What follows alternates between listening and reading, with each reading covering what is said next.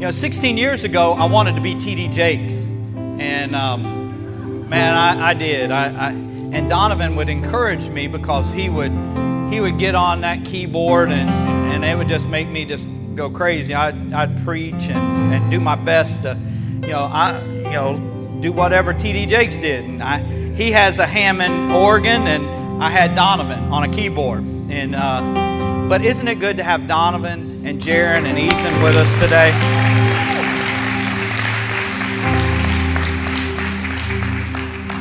A great man of God. I don't know how he's reading the Bible because he forgot this Bible at our church about 2 years ago, and I've been preaching out of it ever since. And I'm Amazon, and I didn't know if he was just listening to the radio for scripture or what, but I'm going to try to give this back to him today. I kind of hate to lose this friend of mine that I've had, but I'm going to give that back to him today. But I want to talk today. Donovan will play for just a little bit. I want to talk about freedom, what it means to be free. Because most of us in this room, we have a concept of freedom. But I'm asking you, do you really live free?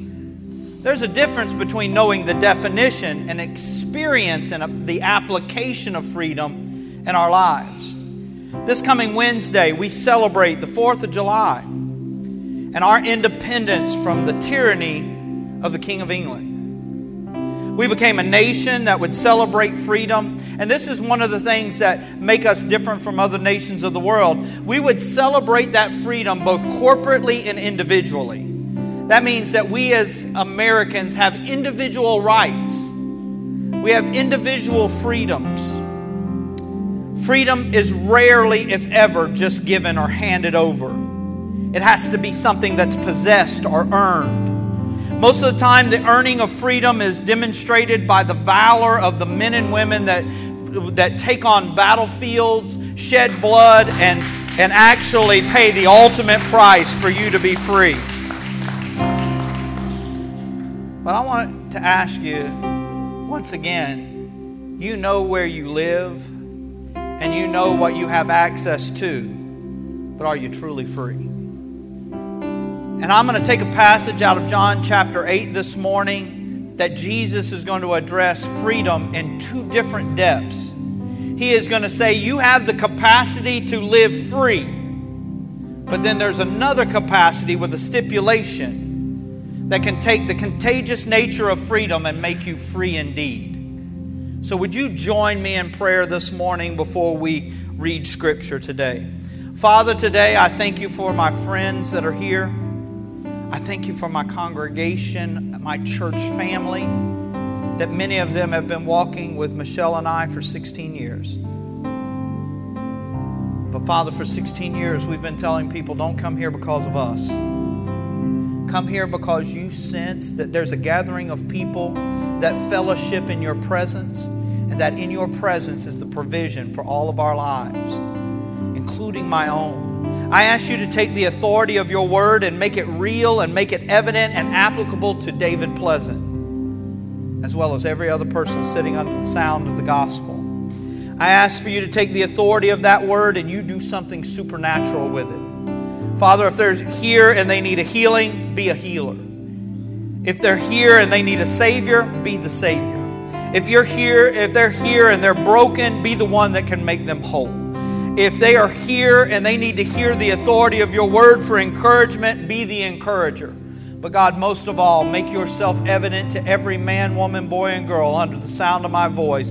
Let them see beyond a sermon and let them experience the fellowship of an almighty God.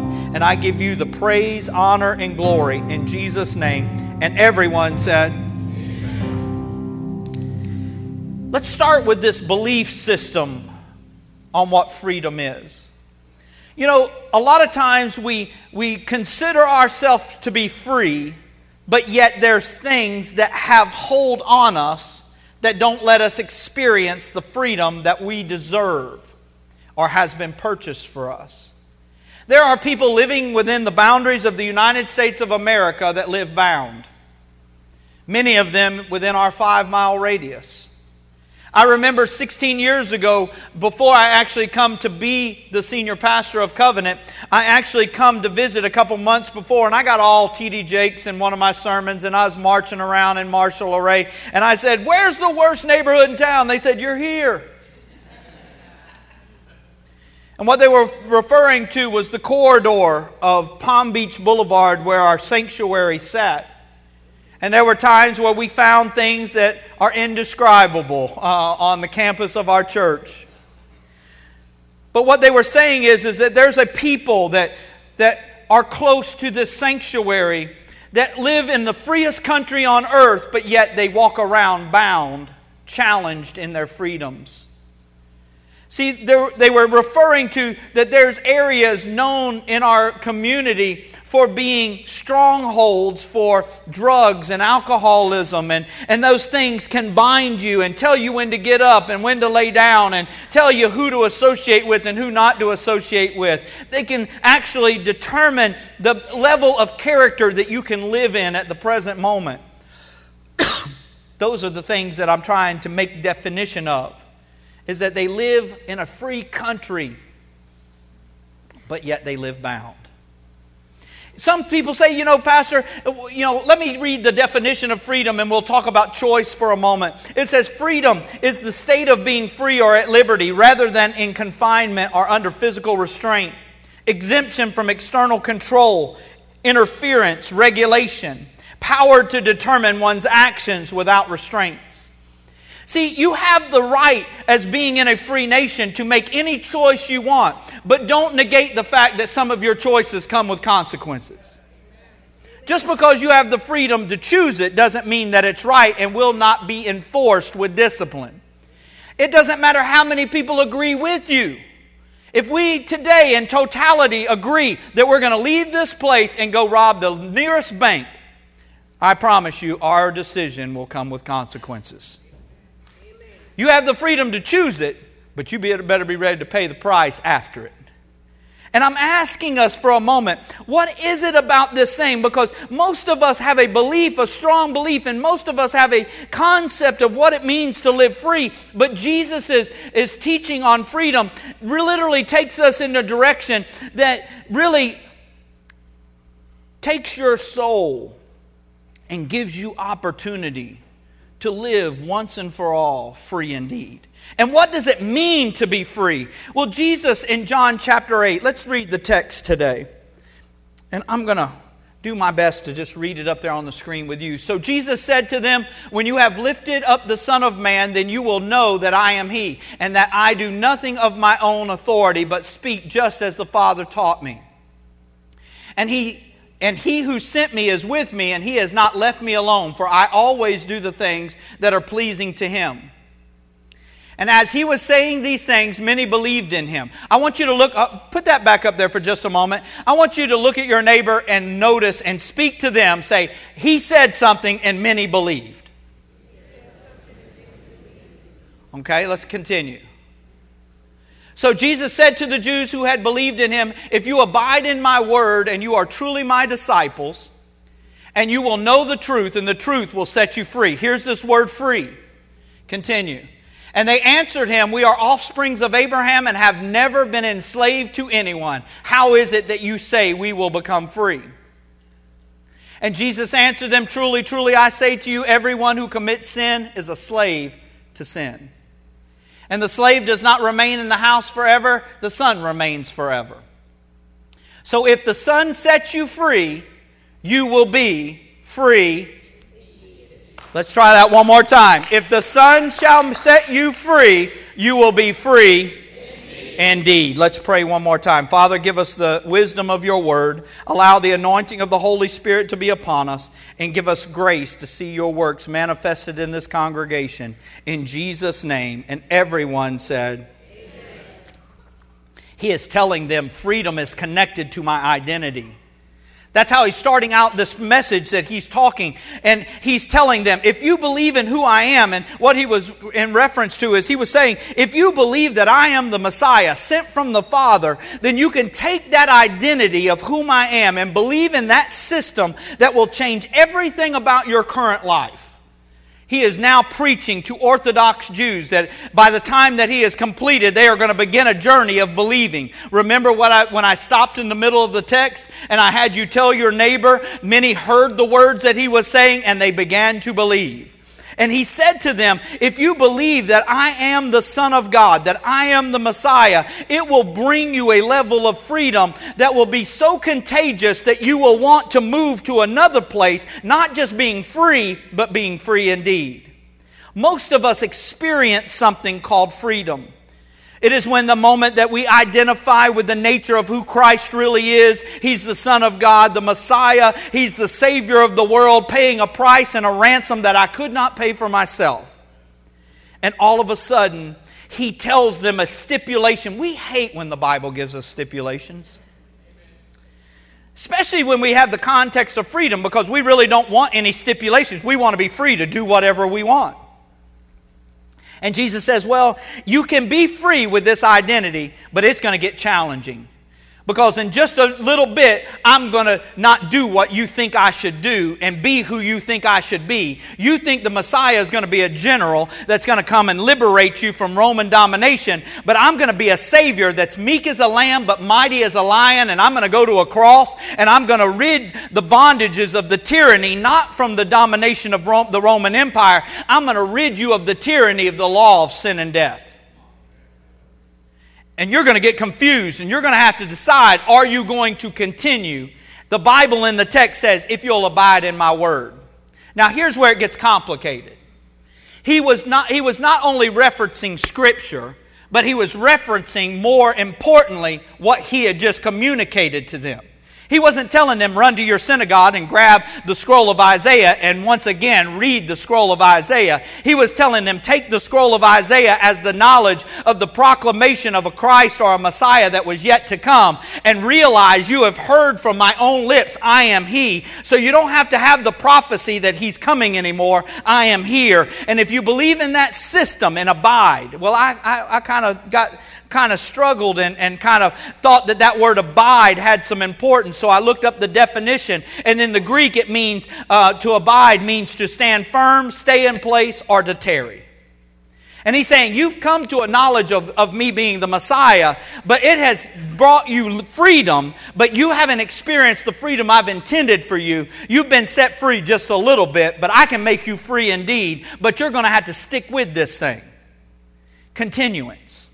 You're going to have to stand pat, stay firm, stay in place, tarry. Jesus was addressing the reality of a new belief system that may come with some challenges. And he's telling them, if you take that identity of who I am and carry it forth, it's going to make you free indeed. But you got to stand the course. You got to stay the course. You've got to stand firm. You've got to continue. Here's something that if you tweet out or you highlight or you take notes, this is a good place to take a note. Good leaders have to have endurance to continue in something over time long enough for others to have confidence to follow. I'm going to say that again. Good leaders have to have endurance and continue in something over time long enough for others to have confidence to follow. You say, well, Pastor, what in the world does that even mean? Let's pretend for a moment that everybody in this room is so affluent that we could all hire chauffeurs. You know, those people that drive you around? You know, that you just get in the car and you call whatever that person is by name and you say, take me wherever I want to go. I want to go to the mall. And this brother grabs the keys, turns the ignition, or sister, and drives you to the mall. How many of you in your interview process is going to go to the DMV and look for the newest 16-year-old that just got their driver's license and say, I want them to be my chauffeur? I don't. I get in trouble sometimes for using family examples. So I'm going to keep the identity of this person anonymous, but their last name is Pleasant. So it could be Papa Pleasant, it could be Grandma Pleasant, it could be Jim Pleasant, Steph Pleasant, JJ Pleasant, or it could be my intermediate family. But there was a time where Pleasant sometimes will take things absolutely literal. And if you don't mean it literally, you have to identify this is an analogy. And so one of the Pleasants decided that they were going to get their driver's license, and they were driving with another Pleasant, and they got to a stoplight, and the light was red, and one Pleasant decided that they were going to turn right on red.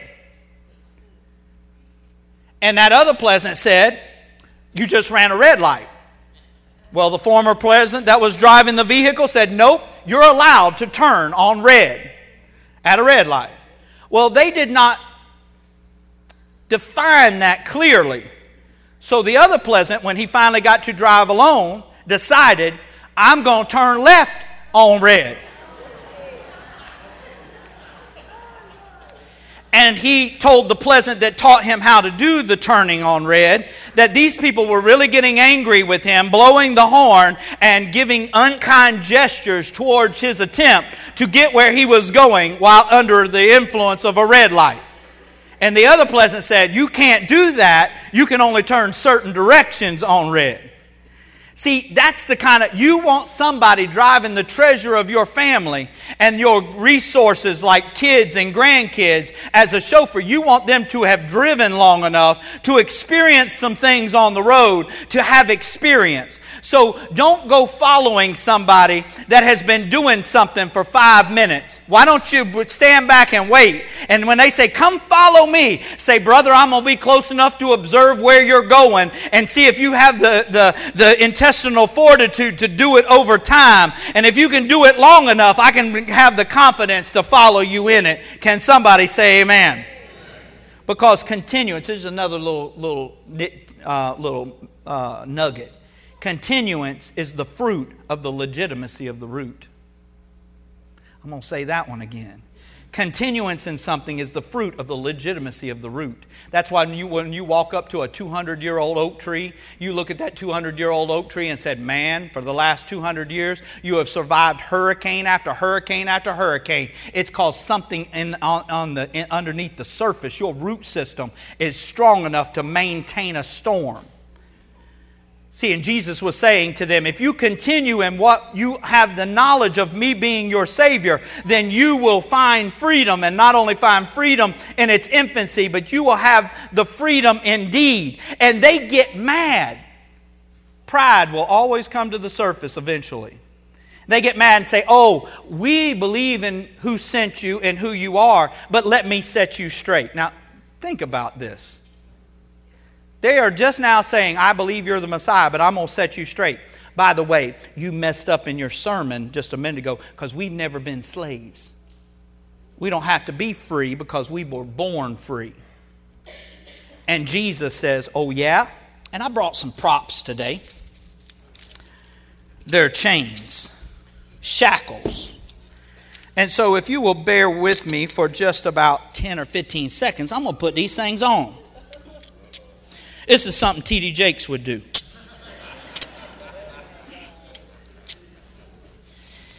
Because I really want to emphasize how crazy it was for somebody. Oh man, that's hard. I've only been in these things one time in my life. I didn't like it then, and I don't like it now. Somebody say amen. I'm losing weight. That's why I had to get way up here.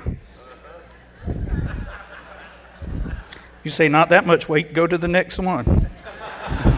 All right, there we go. And then these go on your wrist.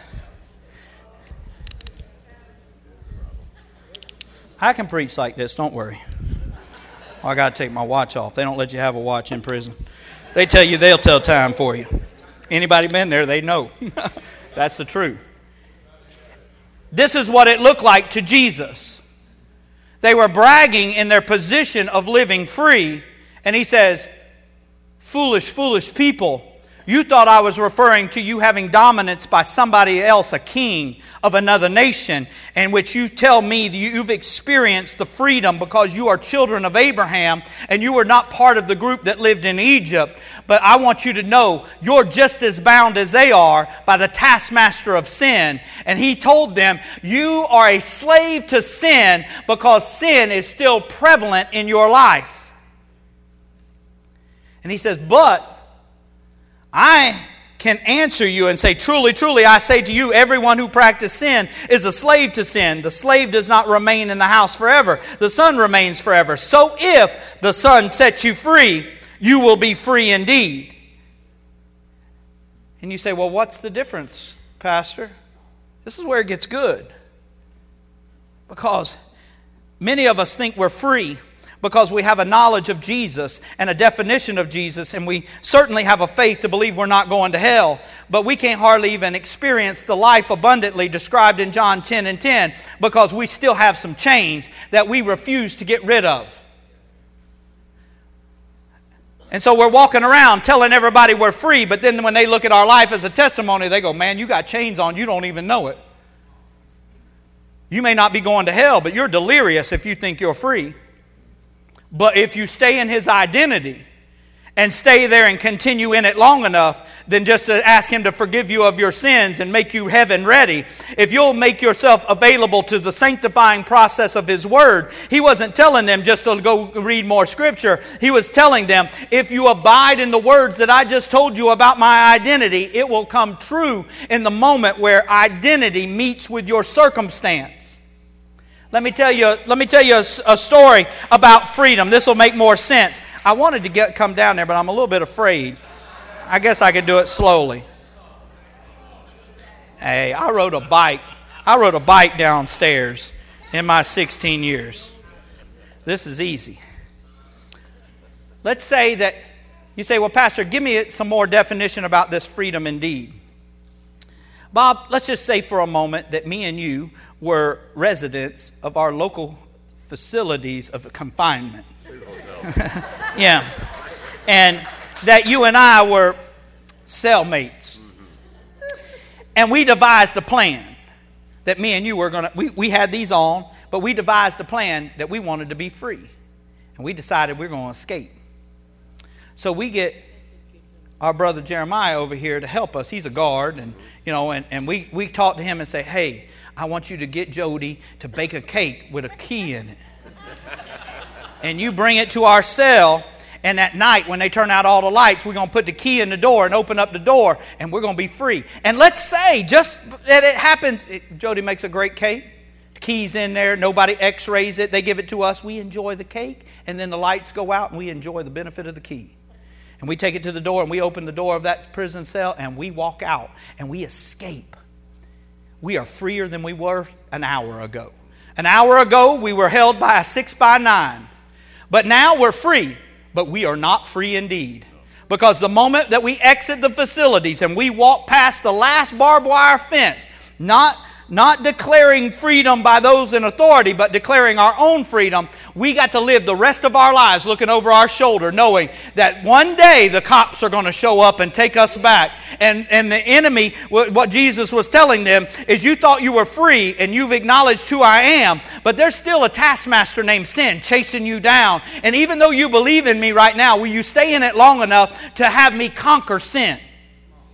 And then this is where it gets good. Then we have the perfect analogy. Remember when they were slaves?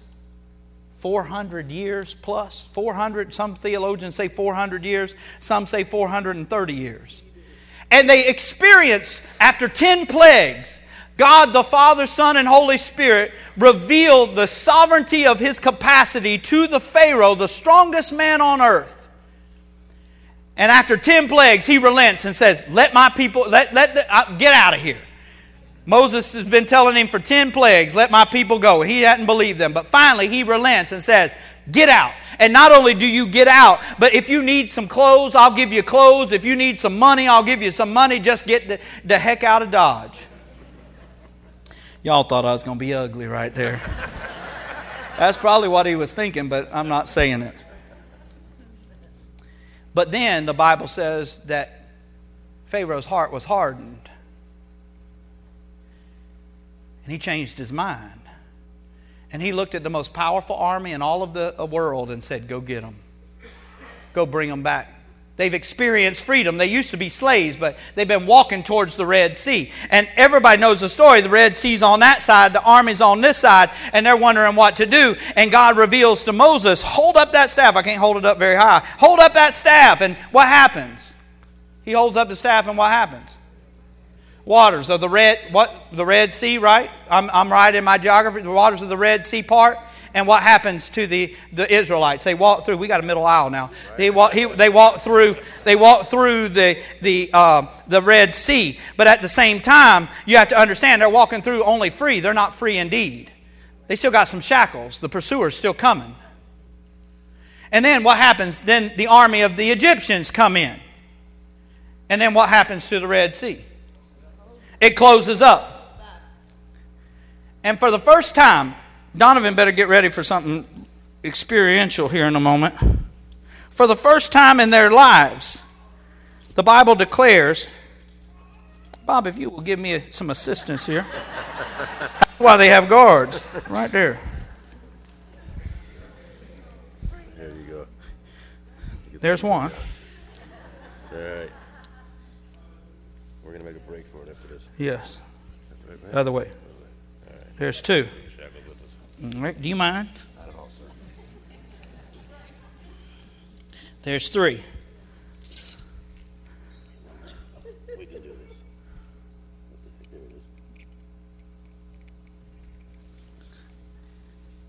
it is. Other way. There's four. I'll take the key. I need to get freedom from this key. And for the first time, Miriam grabs a timbrel and begins to worship and teach other women. We have a declaration for the first time in over 430 years. We don't have a pursuer anymore.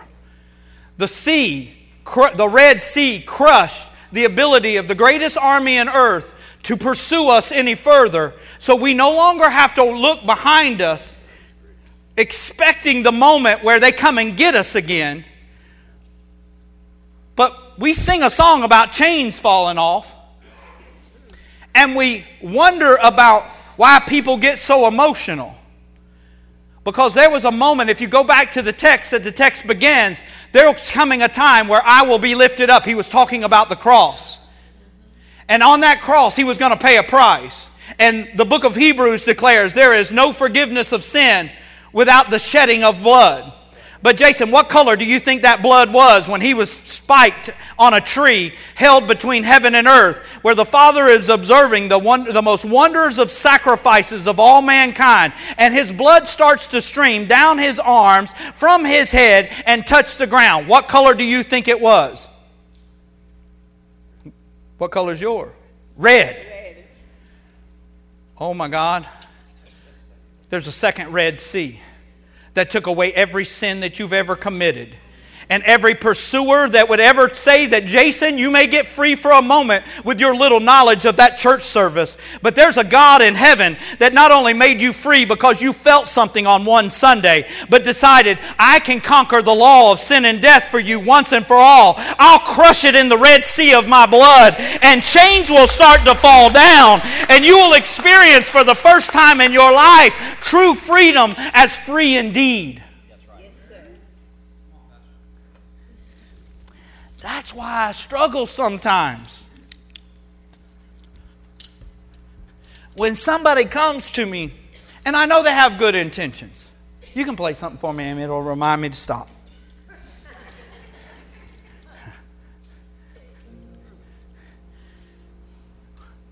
When they come to me and they say, Pastor, do you think we can dial down the emotion at City Gate? It's kind of raw in that place. And I understand. I really do at times, because we can get a little raw.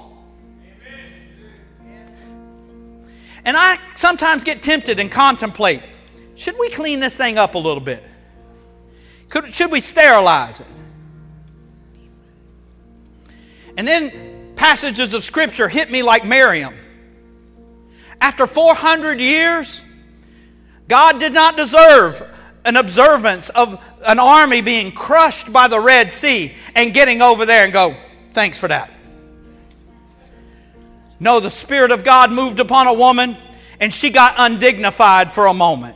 She grabbed a timbrel and said, hey, wait a minute, before we go on to the promised land, let's stop here and worship just a minute. Let's praise Him for what He just did. And sometimes you may want a little more restraint. So do I. It would make me more comfortable. But when you realize that somebody has walked in here with chains of bondage, and they realize that there is a God in heaven that can not only forgive them of their sins, but start taking off the chains of bondage and allowing them to live free, no wonder we have a little bounce in our step. No wonder we clap our hands and shout unto the Lord with a voice of triumph. No wonder we stop for a moment and say, had it not been for God, I wouldn't have made it this far.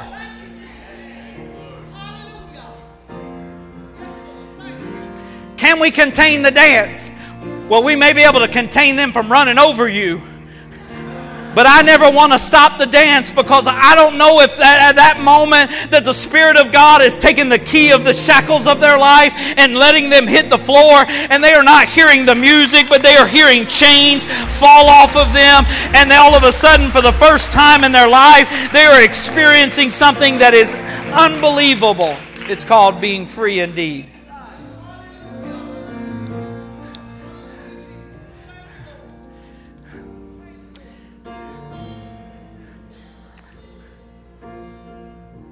I'm a little bit afraid of how to do the end of this service.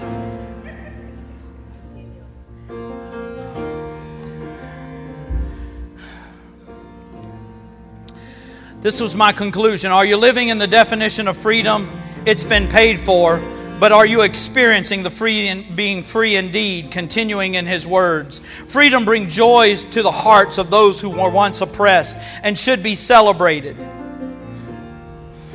Wednesday, we will fire in the air fireworks that have cost people hundreds, if not thousands of dollars. They will make loud noises and big bangs. And we will be celebrating the acknowledgement that we live in the most free land on earth. But how can we? There's moments of solemn quietness that we struggle with at City Gate. Sometimes we need to be quiet, to hear the voice of God. But I don't think today is one of those solemn days. I will not let a firecracker declare with more authority my freedom as a citizen than I will knowing that I have freedom from the law of sin and death. I don't have to look over my shoulder no more. Drugs ain't coming to get me anymore. They've been long gone. My sins are not coming to get me anymore. They're not taking me back to my prison. I have a Jesus that didn't get me out by me escaping prison. He was the governor. He was the president. He was the one that pardoned me and said, open the door for him and let him walk out a free man. And I want somebody to join me in a moment of worship. I want somebody to declare the freedom of the one that is the most freeing, liberating God of all the universe. You may have it may be so long you can't remember the chains falling off of you. But will you go back to that moment? Will you go back to that moment where they just fell off? When the enemy said, it's not going to last very long. We're going to come get you. But once and for all, you said, no, you can't get me because the blood of Jesus has conquered you. Will you give me 10 minutes not to leave? Let's worship for 5, and let's see if somebody wants to get saved after we worship. So would you stand to your feet? And they are going to lead us in a moment of worship. The authority of your freedom is in the authority of the name of Jesus. Father, we are so thankful. If I could have our ministry team move very quickly. Maybe you come in the door and you have some chains. Maybe you're even saved. But you've not taken some of the chains to the one that has the authority to remove them. Maybe there's chains that need to be removed through the power of salvation. Maybe you come in here with a chain of sickness that has kept you from something, of experiencing the health. And maybe He can be a healer to you today. Maybe there's some struggles relationally. that seem to always have you tethered. You seem to finally get past it, and then the enemy brings you back step by step.